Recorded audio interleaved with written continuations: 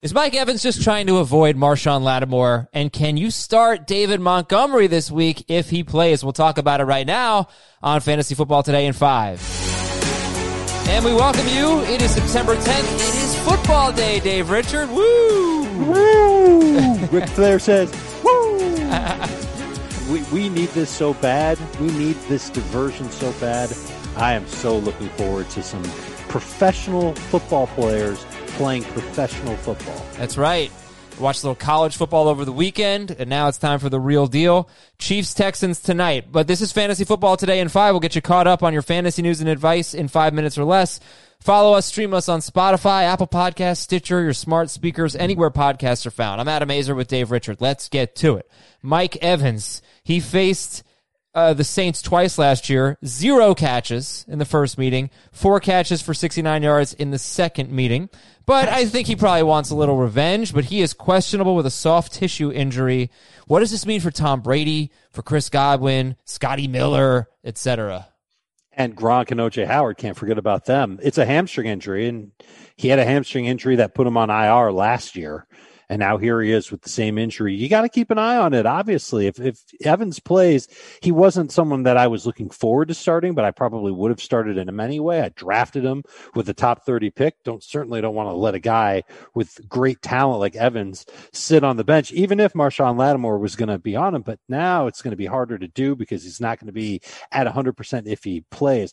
If he doesn't play, I would expect that we'll see a lot more 2 tight end formations from Tampa Bay. We'll see more of Scott Miller. He'll be given a chance to stretch the defense and throw downfield. Brady will throw downfield to him. But I really believe that it's going to be a little bit more of a ball control type offense. A lot of dump offs to Godwin, to Gronk. O.J. Howard could try and split the seams. But it kind of lowers the profile of just about everybody in Tampa Bay except for Chris Godwin. I could see his target share really swelling up. So Tom Brady, you have him 9th right now for the week.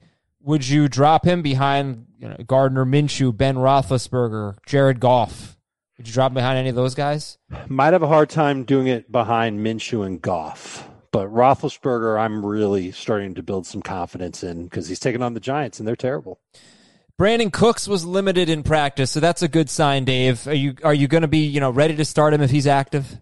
All training camp long, it seemed like he was ready to go. He was practicing with the injury, and he did fine, according to reports from Texans training camp. If he is active, I love him as a flex right away. Okay. In what should be a high-scoring game.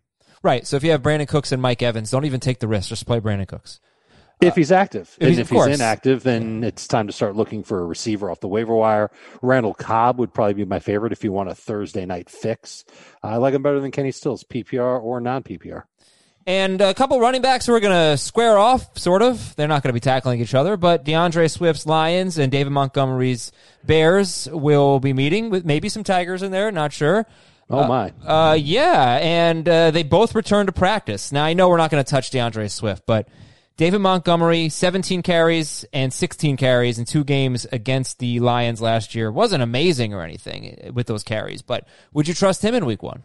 Not if I could help it. I think David Montgomery could be limited in this game because they're trying to ease him back in. They've got Cordero Patterson and Tariq Cohen, as silly as that sounds, but those guys can help with the workload.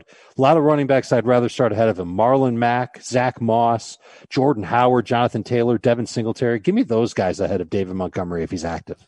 All right, for more from Dave Richard and the rest of our crew and previews of all of these games, check out the Fantasy Football Today podcast on Spotify, Apple Podcasts, Stitcher, smart speakers, anywhere podcasts are found. Thanks for listening to Fantasy Football Today in 5, your audio outlet for fantasy news and advice in 5 minutes or fewer, first thing in the morning.